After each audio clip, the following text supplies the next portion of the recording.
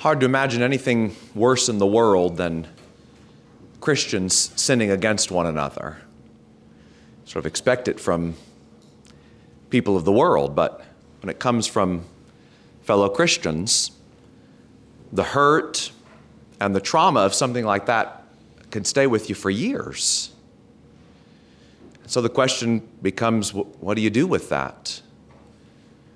Do you let it burn you up inside like Saul did, and as Todd mentioned, and let it turn into bitterness and anger and resentment and hatred?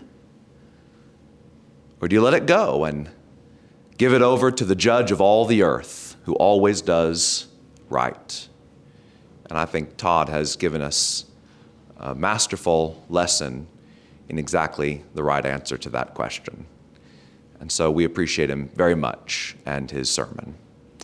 We're going to open now for some questions from any of the brothers of the church. So just raise your hand and we'll get you the microphone. Stand and speak clearly, and we'll allow Todd a time to respond. We'll start with Roger Boone. I appreciated that you put in Ephesians chapter 4, verse 32, but I thought maybe you might answer or ask, in what ways does God become the role model for our forgiveness of our fellow human beings? And then after that, I thought it might be interesting if you just read Luke 17, 3 and 4, and Matthew 18 and 15, and I'll give them to you again if you want, and just make any comments you want. Yeah, probably on this. Roger, I think that it's through the person of Christ that we really see the demonstration of God's forgiveness, how He has forgiven us. That model that we see is best demonstrated through Jesus Christ. I don't know that we can add to that. I don't know if that really answers your question based on Ephesians 4, for Christ's sake, He forgiven us. But that's the way I would answer that. And then I can't really recall all the passages that you mentioned there. Luke 17, 3 and 4. You want to read it for us? No. Okay. All right.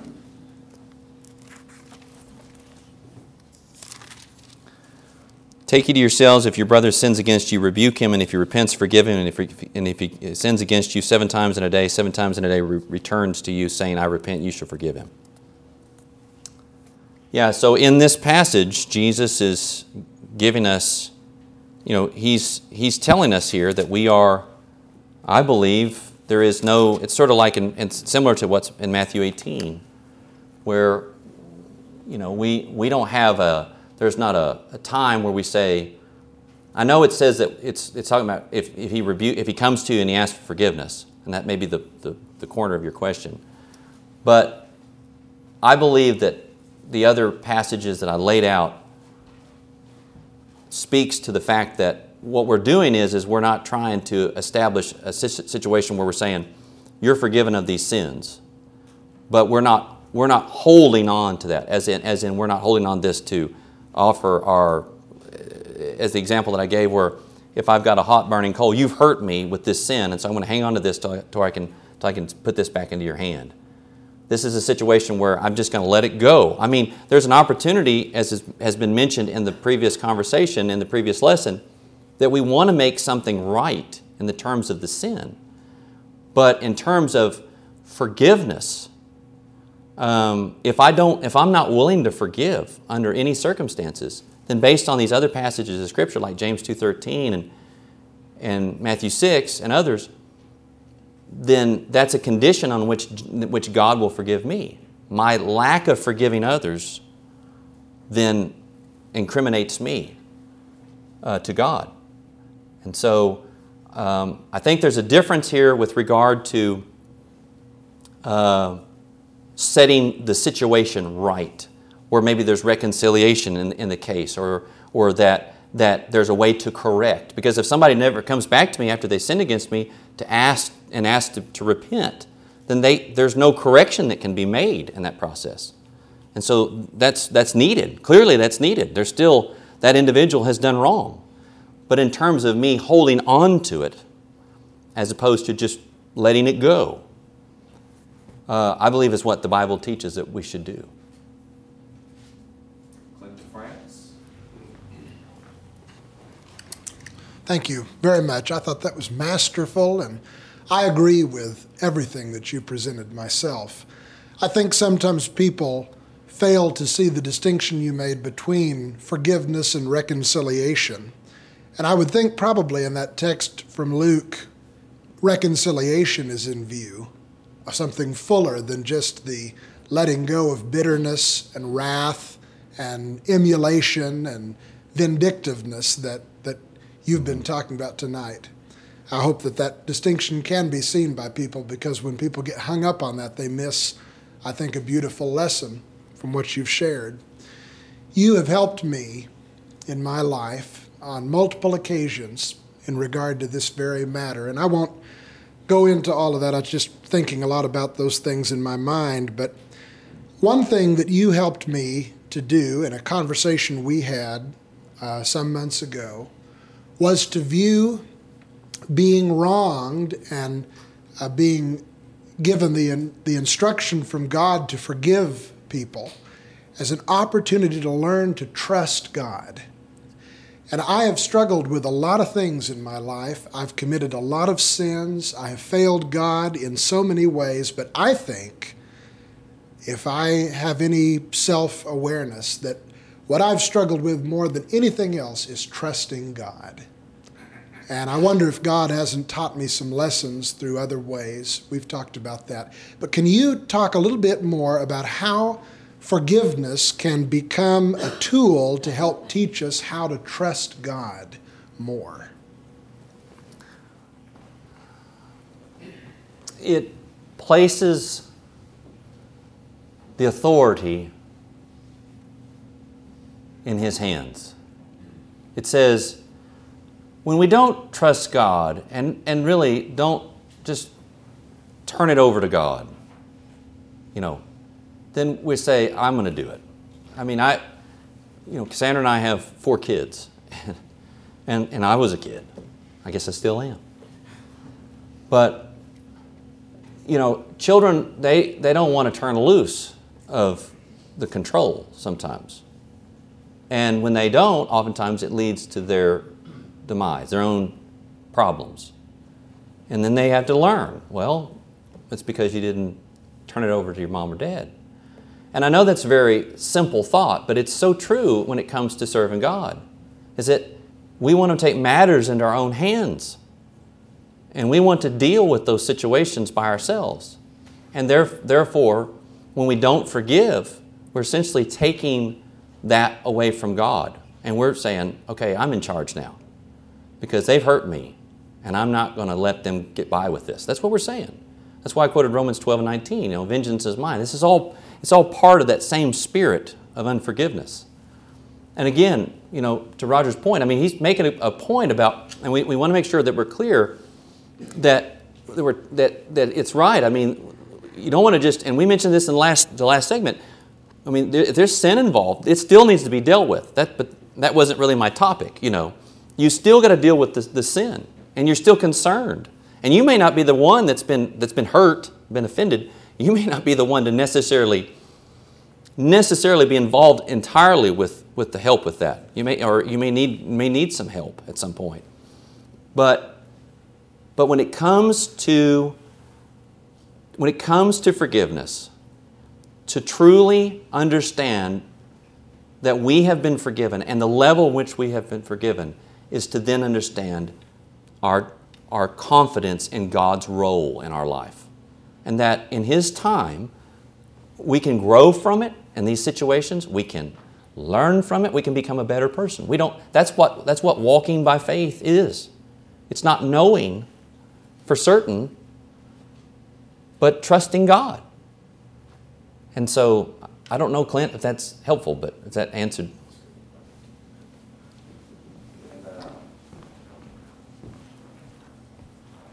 Just as you explained, Todd, the difference between forgiveness and reconciliation, or forgiveness and trust, to go along with this discussion, you'd probably agree, I imagine, that there's a difference between personal forgiveness and an action that might require church discipline, where a congregation has to step in and hold someone accountable for unrepentant sin. And so if we are in a situation where someone needs to be reprimanded by the congregation, elders need to be involved to discipline someone who's unruly, that doesn't mean that I can't step back from all that if I'm the victim in the situation and say, I'm going to give it over to my brethren to handle for me, my elders to handle for me if there's a discipline issue, and ultimately, as you said, to give it over to God and to allow God to be the one to work through the situation. You think that's right? Well, I tried to establish at the very beginning, when I looked at this, I wanted it to, with these 6 questions, and they were really good questions, but I wanted to be able to put them in a way to where you got a portrait, you got a central theme picture. And so to answer your question, I would just say this, is that at the beginning of my remarks, I tried to make very clear that we're not talking about forgiving sins. Because that issue is a separate issue. That person's still going to have to make those things right, and it may involve the local church, and it may involve all the things that was mentioned a while ago about Matthew 18, about going to Him and Him alone, all that, yes.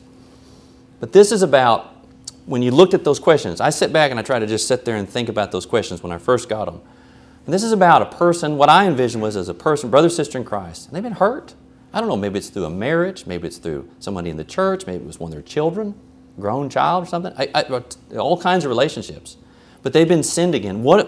What do they do in that situation? And this is what came out of the study. I really tried to be as objective as I possibly could. Just look at what the Scriptures say. So I really don't want anybody to misunderstand. When there's sin, I mean, it's got to be dealt with. But we've got to move on as the one that's received the harm. And by holding on to that, it just serves no purpose but to destroy you eventually. And we can't grow. We can't grow spiritually. So,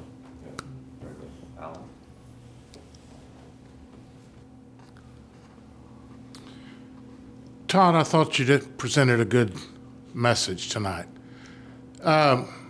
Maybe this is a semantical thing, I'm not sure. But I think in the Scriptures, forgiveness, well, you hinted at this in your very first point. Forgiveness is always conditioned on repentance in the Word of God. And I agree with everything you said after that about, I think it's wrong to hold a grudge. I think you've got to let these things go and so on. I think you have to have a forgiving spirit.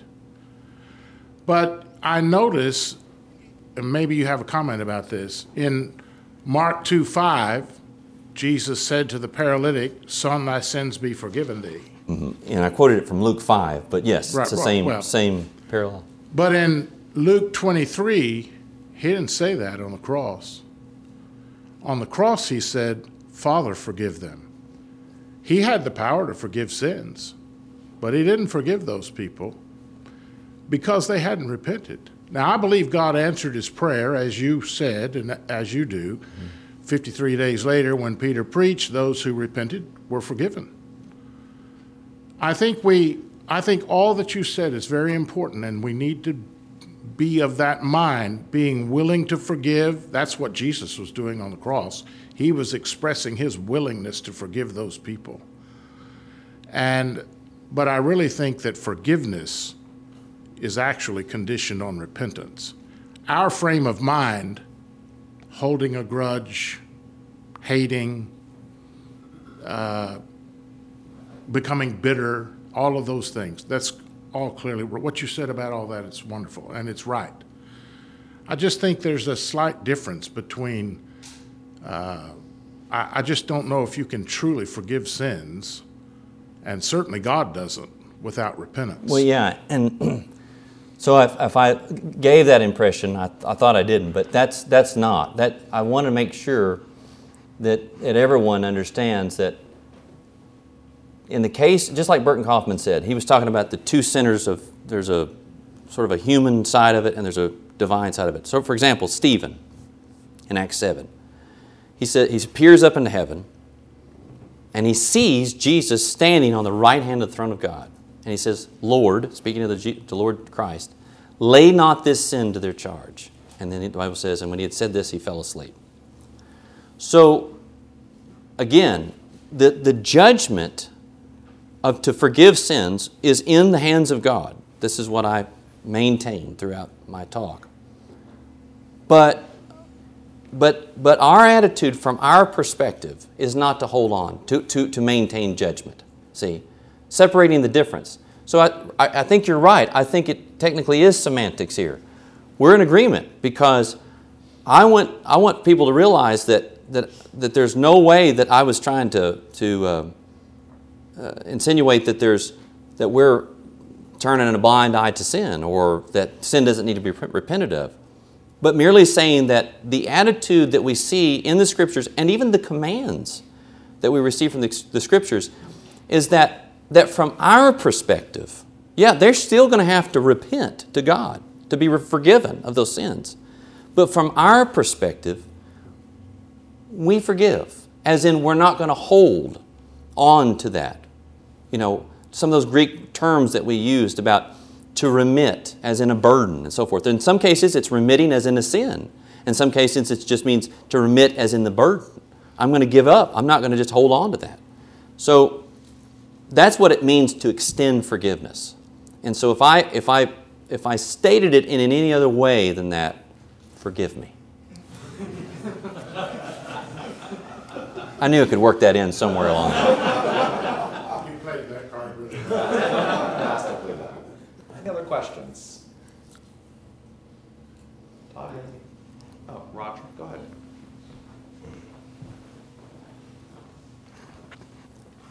ahead. What I think is that I think that we make it an either or. And we think if we don't forgive, then we must be holding animosity or grudges and all that stuff. But I don't think that's the only way that God dealt with people. In Romans chapter 8, verse 25, he talked about, not 8, Romans 3, verse 25. He said, God set forth as a propitiation, Jesus, by his blood, through faith, to demonstrate his righteousness, because in his forbearance, God deals with people with forbearance as well, and we're commanded to deal with people with forbearance. And as I understand forbearance, that means we don't give them the punishment that's due them. Instead, we forbear, we withhold. And so it's not an either or. There is another way that sometimes we deal with people who hurt us. We forbear. We just back off and we forbear. And we don't, we might feel they're due this and that, but we don't do that. We don't act that way. So forbearance is different than forgiveness. But we need to deal with people sometimes with forbearance as well. Forgiveness is very important. And as I stand here, I'm not saying anything negative about, So like you said, we have to. But forbearance is another way that we deal with people who hurt us sometimes. We just back off and we don't respond in a negative way. Yeah. There's a variety of ways to describe the spirit and character that we should display. I think you're right. I think that's right. Closing remarks? I want to say that I truly appreciate this opportunity, but I sincerely mean this. I appreciate the study of this particular topic and hope that this won't be the last one in the near future, that we'll have continued studies with regard to forgiveness and what it really means to forgive, and also upon the idea of judgment and mercy, and kind of get into the meatiness of that as well. But I also want to again thank everyone that's here tonight, and particularly to the congregation here at Rice Road.